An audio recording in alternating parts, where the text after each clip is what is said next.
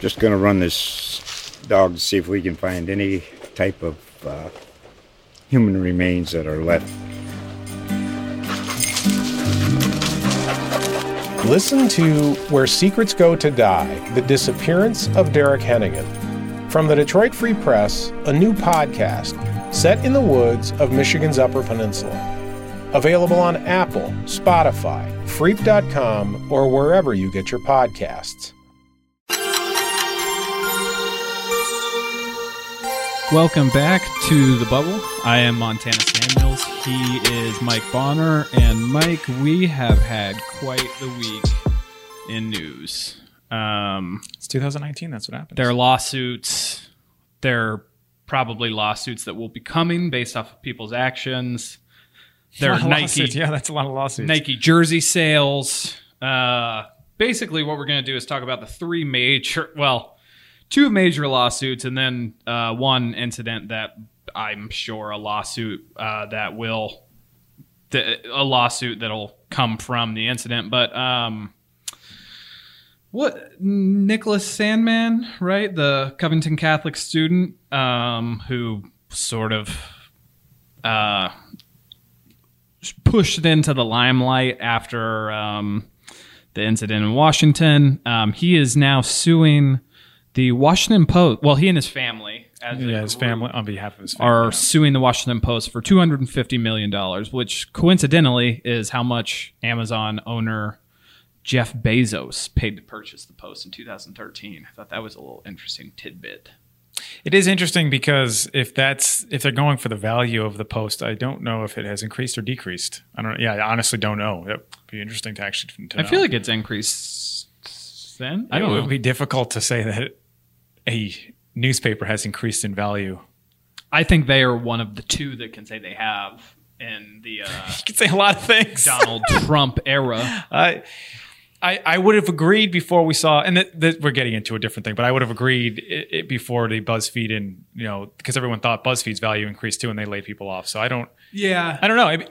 That's why I would find it interesting, because I could see people saying it has increased in value and I could see people saying it decreased in value. So I would like to know the actual thing. But that's not why we're here talking. Yeah. Bezos isn't selling. We're not asking about the value at this point. No. But Mike had an interesting idea, which was to contrast this story with the Jussie Smollett, the Empire actor who...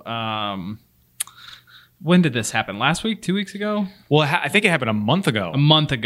So 1 month ago, the Empire actor, Jussie Smollett said that he was, I guess, jumped on the subway in Chicago. And Streets. No, I thought it was... Was it the... Regardless, he was basically assaulted. None of it happened anyway. So. Yeah, but spoiler, none of it actually happened. But his claim was that it was two people who were screaming some sort of MAGA rhetoric. And it turns out that he just paid those people to do that because he was unhappy with his contract for Empire, right? That seems to be the reports that are happening right now. And he has since been charged with disorderly conduct. Yes. And it looks, from what I've read, said that a lot of times people, the government system doesn't like to put people in prison for false police reports. But they usually get probation. Yeah. The big thing here is that they usually have to pay for the investigation, and this was a month-long investigation. And I think I read somewhere that a similar thing had happened, and a person split the cost of about a day of investigative work, and it was like $16,000. A lot of money. So he could have to pay six figures. Yeah.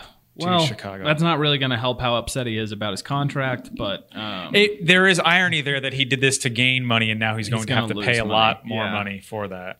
Well, and also, and so what do you think is the interest... Let me turn this around on you. What do you think is the interesting thing to play off of in each of these two cases? We talked a lot about it. I think we maybe differ a little bit. Maybe we agree. I think we found a common ground here where...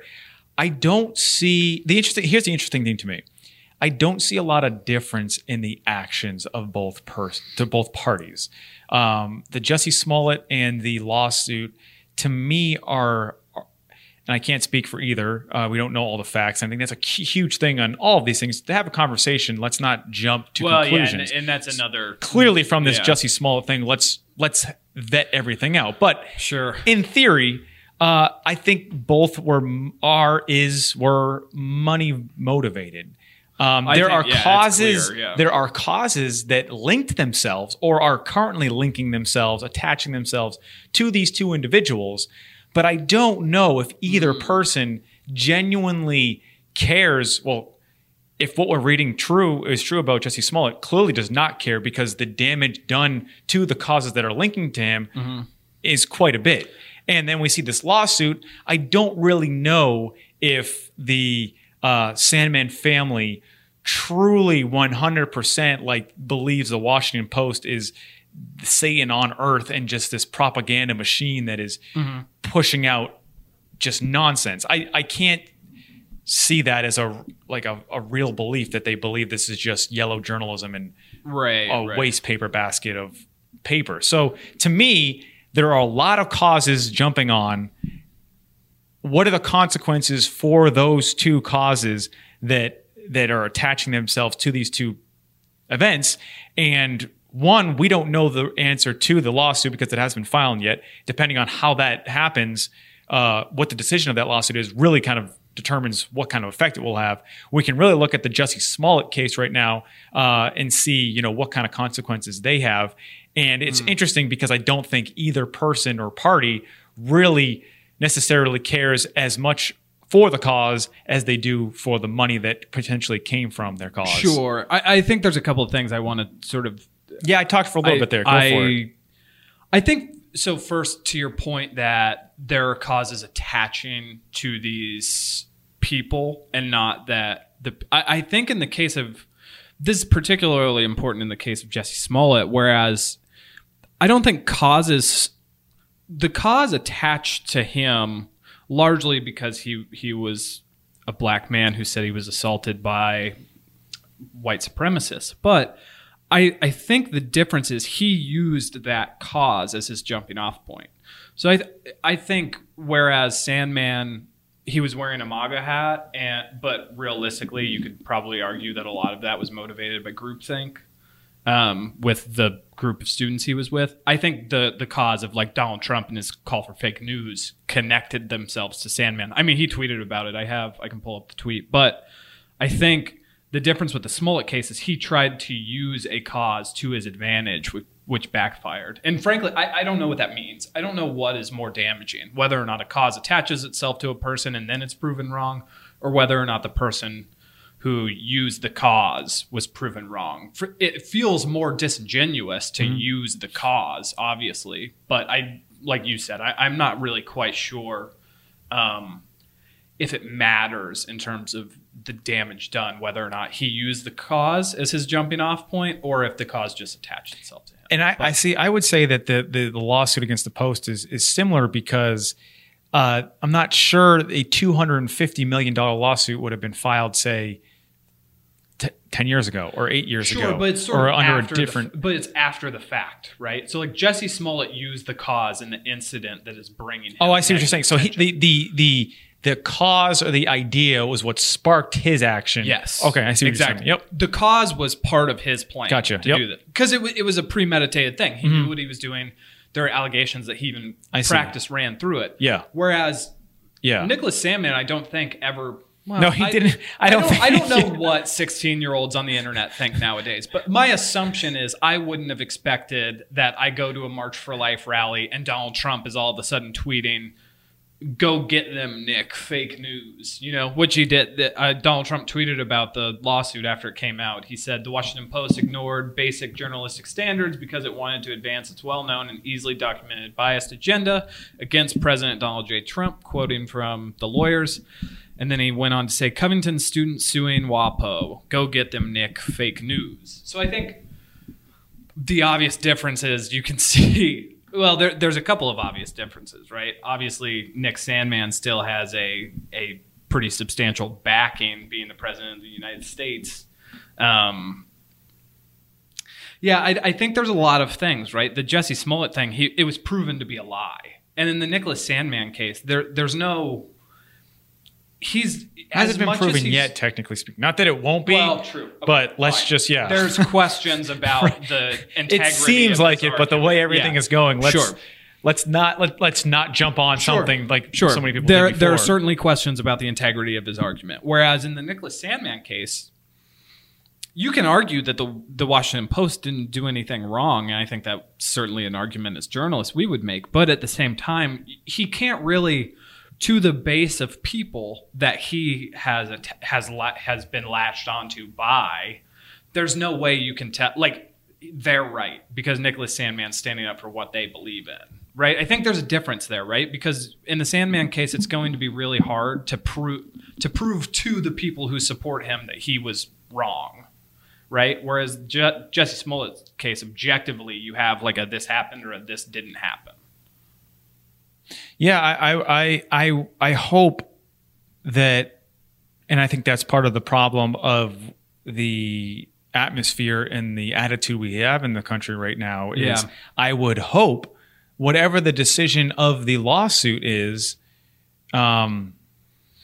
would form people's opinions on what happens. My understanding and just being a journalist would guess that it's really difficult to kind of prove that. However, he is a private citizen.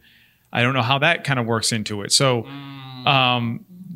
point being, if the court judges something, that's the system we live in. And and just like in the Jesse Smollett situation, people, whatever the, I guess maybe I should flip it the other way in terms of there are going to be people who say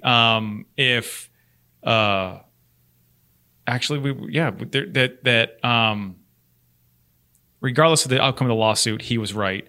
And there's going to be people who say Jesse Smollett, regardless of what the police say, he was right because because you're going to have the same thing of people saying, "Oh, the courts, who knows about the courts?" And the people are going to say, "Well, yeah, it's the Chicago police. How can you trust them?"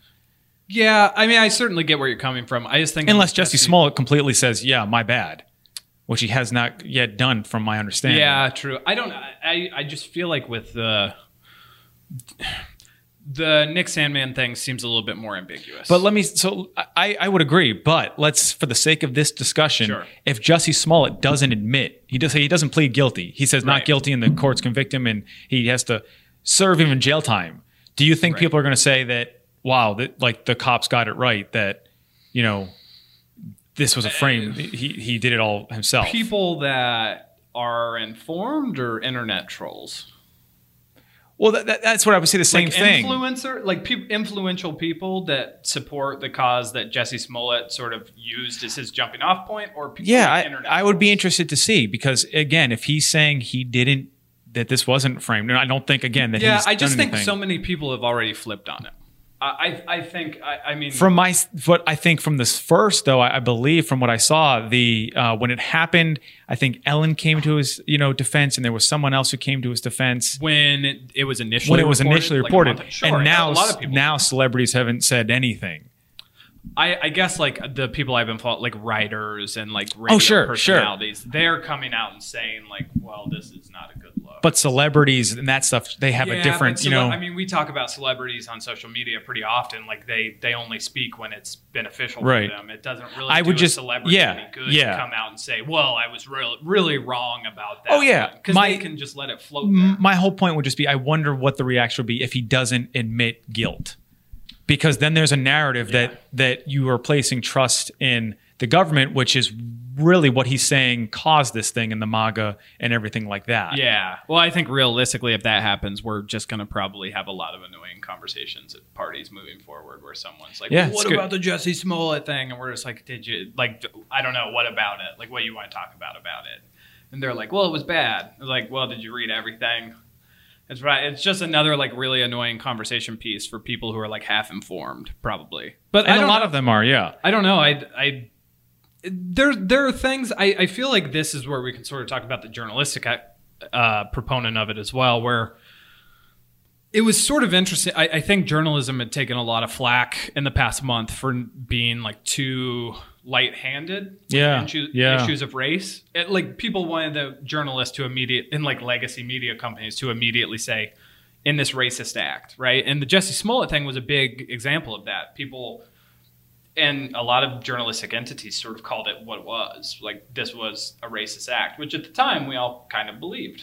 But now it's sort of reverting back to, okay, well, maybe there is a world now where we need to see things play out. In addition to that, there's been a lot of like sort of think PC type things over the last few days. The initial wave was like, this is really damaging. Like, I think this is going to be detrimental to the cause. And then something just popped up from Slate where an article was written about why this alleged hoax won't really change how people feel about hate crimes. Like, it won't really do too much. So I think the Jussie Smollett thing's really interesting because hate crimes in white and black and brown relations are sort of at the top of people's minds, particularly in like the left-leaning like journalism world and political world. I think people think a lot about that. So it's sort of interesting now in the era we live in where like something needs to be published every hour to see people working through those thoughts in real time with pieces of journalism or pieces of thought or editorials. Yeah, it's you got to learn, and if you don't learn from the mistakes, then you know, what are you doing? So I do think, hopefully, because I truly believe that the way you understand things is through thought and digestion and see what happens. Sure. And that's really the basis of this entire podcast. When we started way back when, it was let's have conversations rather than screaming matches or labeling things here. And like, this is what it is, because we're dealing with people and people aren't definitive thing. Like they're complex. And so these issues are complex. And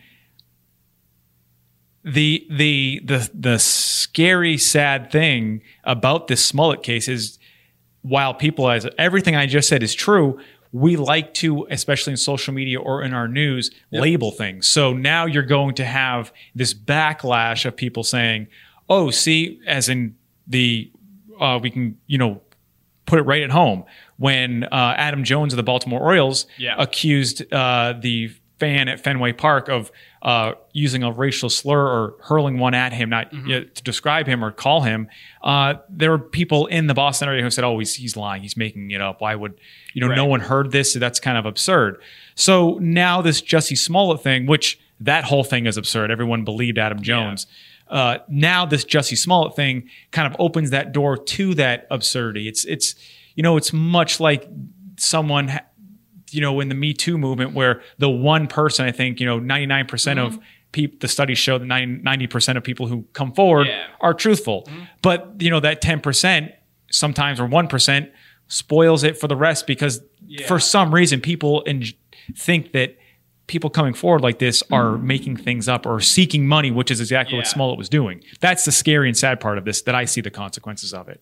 Yeah, no, I think that's totally right. There's certainly that is a weird trend, right? Is like the people who are more offended by the people who lied about it than the people who, like, particularly in the Me Too instance, you see a lot of men coming out harder against women who make false rape accusations, which, full stop, that's a horrid thing. Like, I think everyone would agree. But it's rare. But it's strange to see that much condemnation for the person who lied about it or fabricated the story, and not nearly as much condemnation for the rapists. Yeah. Lying is bad, period. So whether you're lying, it endangers someone else's freedom. Right. So exactly. So whether you're lying about, you're right. Like, why would someone get so angry and lying about Jussie Smollett, but then not get angry over the person who actually was doing something and I think that's the role Donald Trump plays in all of this, right? Is it's become that political sports environment where it's like, this is Duke rooting for laundry. Duke and North Carolina played last night. It's Donald Trump and the liberals. One is, if I called one Duke and one North Carolina, I'm sure I would get a lot of angry tweets saying, we're not that side, we're the other side. But, it's like, it's your sports team. You're either for the left or you're for the right. And everything now is that sports environment. You see Jussie Smollett use MAGA as his sort of jumping off point. He could have said neo-Nazis. He could have said what, like Aryan Brotherhood. He could have said any litany of things, but instead he said MAGA, and that brings a whole nother set of connotations in. Right? I think that I love that metaphor because it's. I wonder how that affects the entire conversation because in the country. Yeah. Because when you think about it, so if you're at a bar or whatever, and you're watching, or even just at an event or at a party, whatever, and you're talking, Red Sox, Yankees, Duke, North Carolina, Michigan State, Ohio State, and that's kind of going on. But not everyone is a Duke or North Carolina fan. Sure. Not everyone likes sports. Right. So how is the narrative formed or the conversation or the thought formed to a 50% independent when you think of the country that doesn't want to pledge allegiance to a team that is wondering, Sure. Now they may lean, let's stick with that metaphor and say, hey, you know what? I like Mookie Betts. Like I like his thing, but I don't want to be a diehard Red Sox fan because, hey, I think Aaron Judge is kind of a cool dude too. Yeah. How does that person form their thoughts when it's so, as you mentioned, you're for us or against us? If you're not thinking Mookie Betts is the best player that's ever played ever, you can't like Aaron Judge. You must hate him. Right. How is that narrative for the person? It's like, well, but I kind of like both. How do they find their voice in this whole thing? And I don't know. I'm just kind of asking you're it. about the political landscape. Yeah, right? yeah. I'm using that metaphor Yeah. in a political landscape because those people out there do exist. When you look at polls, Yeah. 50% identify themselves as independents. Now, some of them certainly lean, but there are some that want to go both ways. That say, hey, I like some ideas here. Hey, I like some ideas there. Strictly politically speaking, now. Yeah. How do they find a voice when everything else is like, oh no, you can't. Like you have to hate that other side. You can't like anything they do. Yeah, I mean, I think that I think, That's the problem with the sports I mentality. think realistically, it is a lot easier to say that you're like a fully free-thinking independent, and then in reality be leaning one side or the other, whether that be parental influence, whether that be your circle of friends, whether that be otherwise. Because I think independence is like a really pure American instinct where, like, if you're asked on like a survey, well, what do you consider yourself? Do you independent? And I think a lot of people associate that with their sort of like intellectual freedom. Right. Where it's like, yeah, I think I'm my own thoughts. But in reality, I mean, you see it a lot of times around election where it's like you sort of get that down ballot effect where it was like with the in the 2016 election, they talked a lot about like Republicans sort of coming home to roost, right? Where it's like, well, I don't like Donald Trump, but like, can I really vote for a Democrat? And then you saw that happening. And I think that's probably true in any political conversation. But I think where like your base leanings always come back. At the end of Sure, the day. but let's stick with the sports analogy. I think it's a perfect one. You have people who are season ticket holders and go to every single Yeah. game and can know the players by facial recognition, know their Right. their stats and everything. And then you have the person who goes to a game a year. And Yeah. they watch the games and they're going to be happy when Right. the team wins, but they're also not going to be sad or they're not going to be heartbroken, crushed for a week when Yeah. they lose. And at the end of the day, the team is taking both their money. The dollar for Right. the season ticket holder counts Right. just as much as the dollar for the one game person. Just like the vote of the yeah. Hillary Clinton's vote counted just as much as Donald Trump's vote. Like there's it's one vote. So how do you then form that? Because there are different levels of fandom or, liberalism or conservatism. Yeah. So I think how do you form that conversation when it seems the national narrative is everyone's a season ticket holder Yeah. who watches every game? Well, I think a lot of times people just don't form that conversation, right? And that's I the think problem, yeah. I think that's sort of the elephant in the room here is there's a lot of people who just, skim headlines and their opinion on an issue is based on whether or not the headline was good or bad towards that subject. Right? And do they talk? Because I'm guessing they maybe water cooler, feel right? but they might feel intimidated to speak to the season ticket holder because they know. I think they that, probably. hey, yeah, I think that's yeah, true. Yeah. I think that's really. I do think since 2016. Well, I'm not going to say since 2016 because I think the Obama years are sort of underrated and America becoming more politicized. Right. You can speak to whatever racial undertones you would like to about that, because I think those are certainly valid. But I just think that's that sort of thing that we're talking about, where people are either intimidated or outspoken about their political connections to certain issues is sort of forcing the conversations that we have to different, more left or more right places out in the open. I think to come back to where we were, the Jussie Smollett case, and here's where conversations I think are so valuable, because assuming that he made it up and he did this for his personal gain, there's a conversation to be had of why did he think that, or the fact that he thought that he could do this and then get away with it for personal gain, for sympathy, for whatever. Sure. What does that say about our country? And that's not going to be had, because it's going to be, oh, he was wrong. Oh, he was right. Who cares if he was? That's irrelevant. Who cares about this guy? He obviously seems like kind of a jerk if he was trying to take advantage of a cause or was using this selfishly for money. But why would he pick this cause? Why is this cause available to us? Let's have that conversation, but we're not going to have that. The media. Now I sound like a crazy person, but but the media conversation will be: was he right? Was he wrong? What did he do? Rather than the issue at hand that he brought up. Well, and I think that's why places like a Slate or like these different non-traditional media outlets that sort of let people opine on those with more historical context are really important, right? Which is why it's sort of sad to see these digital media companies gutted, because a lot of people who have that sort of context and are given the free rein to write like that are often working at these digital media companies. But you're not going to, CNN or your local news for this, because to answer the question I just asked about the issue, that's not something that can be discussed in a 2 minute. There's no even 2 minute sound bites, 30 seconds. 30 second sound bite or something. And then having talking heads for 5 minutes to go and then leave. It's much more complicated than that. And you need, you need 2,500 months words. of report. And months of reporting. So, and that, I don't know what the value people value that for. So it's rough. It's interesting to see how that is solved and how it's covered. Yeah, well, I think the sort of the sad part about this is it'll just continue to play out in front of our eyes, right? I don't know what'll happen in either instance, but I don't really see.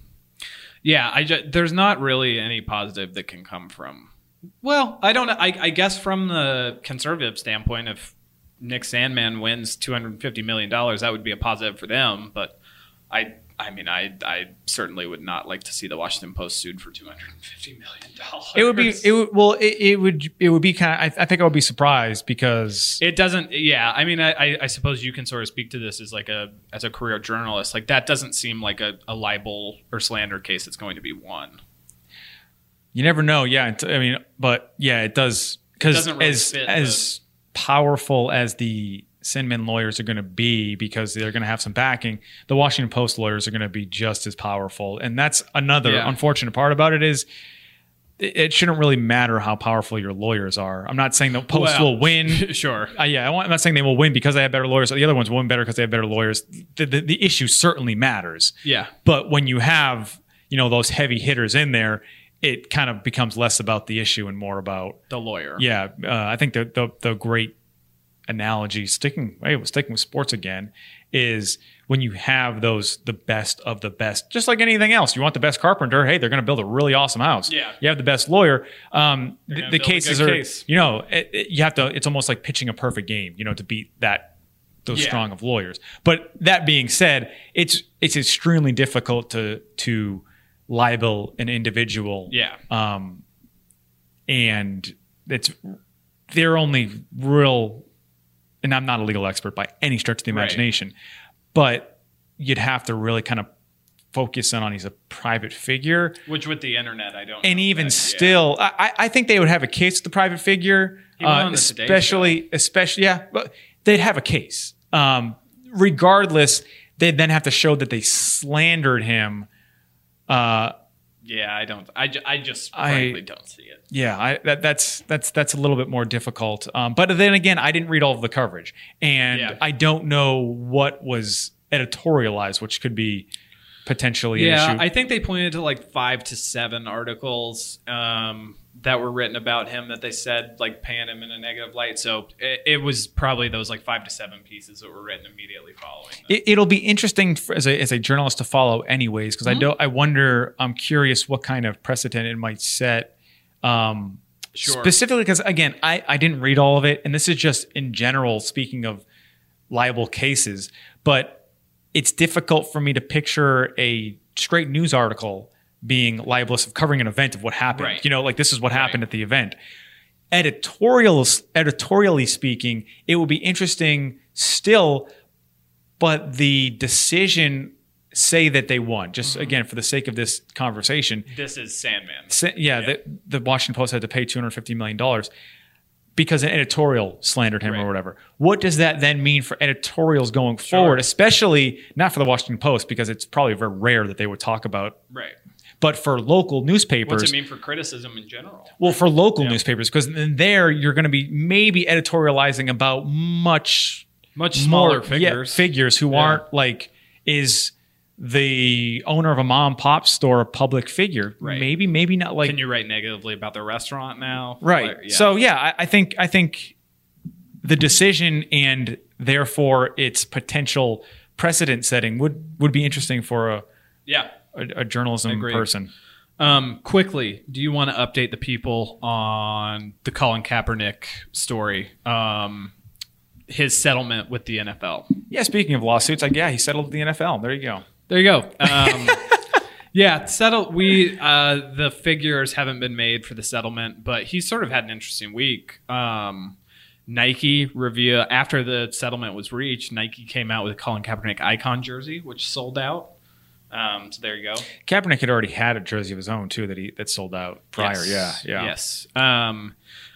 And then a lot of the talk. So there were like 2 other small things. There was the American Alliance of Football. Is that the new league? Oh, I don't know. Yeah, I think the interesting thing, and I don't necessarily care about that, but I was listening to. No, that's what the note I made on Yeah. the AAF was, which I don't really like. I don't care. The interesting thing with Kaepernick now is, again, it changes the conversation because it's not my point. I credit High Noon, Bomani Jones, and Pablo Torre, where the narrative for this should now change because you have now settled with the NFL, and really the conversation of how come he's not playing anymore, how come someone's on hiring, really is not relevant anymore because he has agreed that the NFL has agreed, you probably should have been playing, or the details in there, we don't want them to get out, so it's worth us to pay you.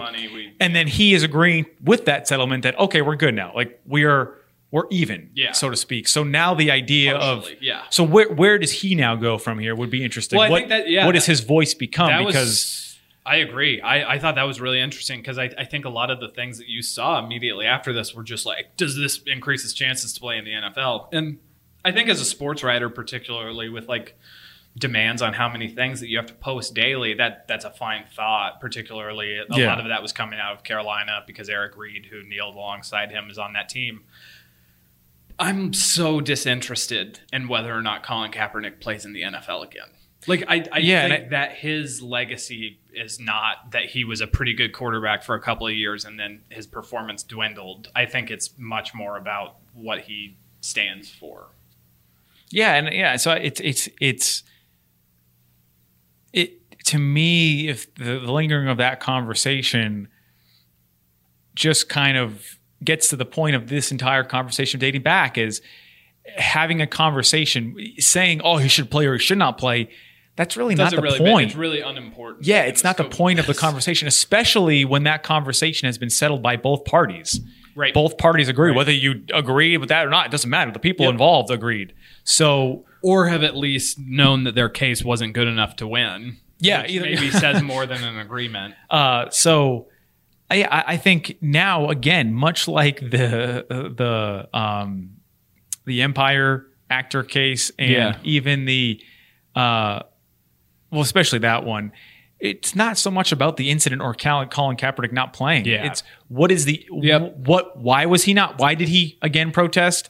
And then why did this person think that this was an issue he could take advantage of? Yep. Do you think I my general understanding of things settled out of court is there's a non-disclosure agreement attached to that usually. For this, I know that there was. There was? Yeah. Okay. Yeah, I hadn't like fully dove into all of the coverage, but that makes sense.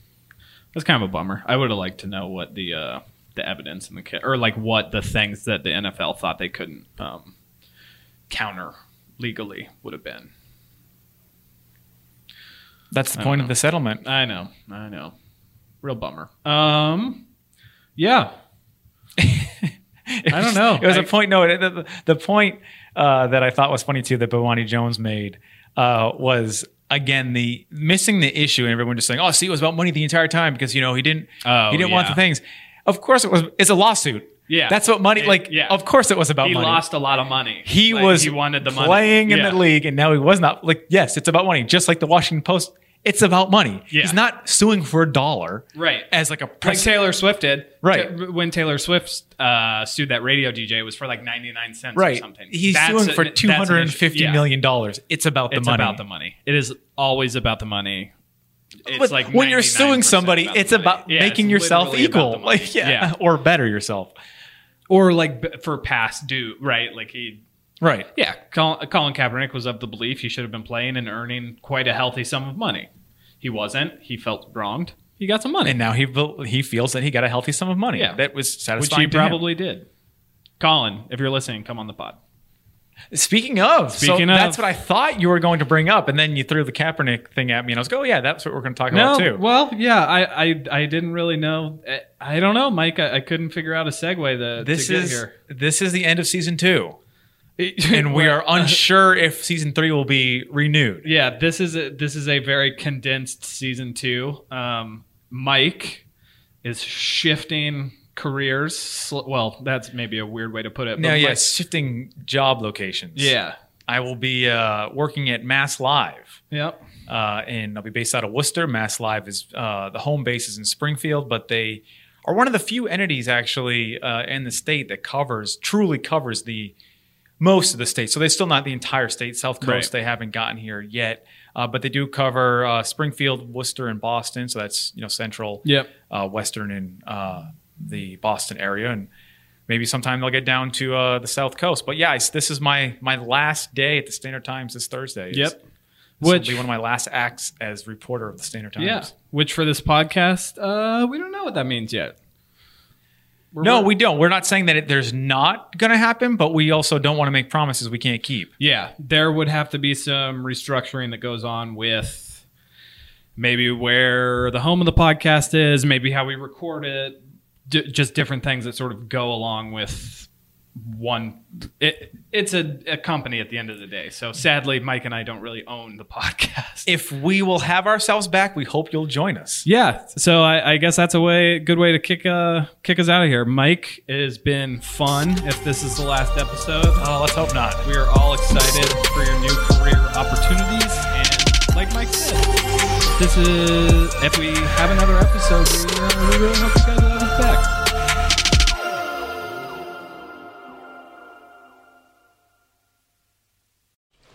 Just going to run this dog to see if we can find any type of human remains that are left. Listen to Where Secrets Go to Die, The Disappearance of Derek Hennigan. From the Detroit Free Press, a new podcast set in the woods of Michigan's Upper Peninsula. Available on Apple, Spotify, Freep.com, or wherever you get your podcasts.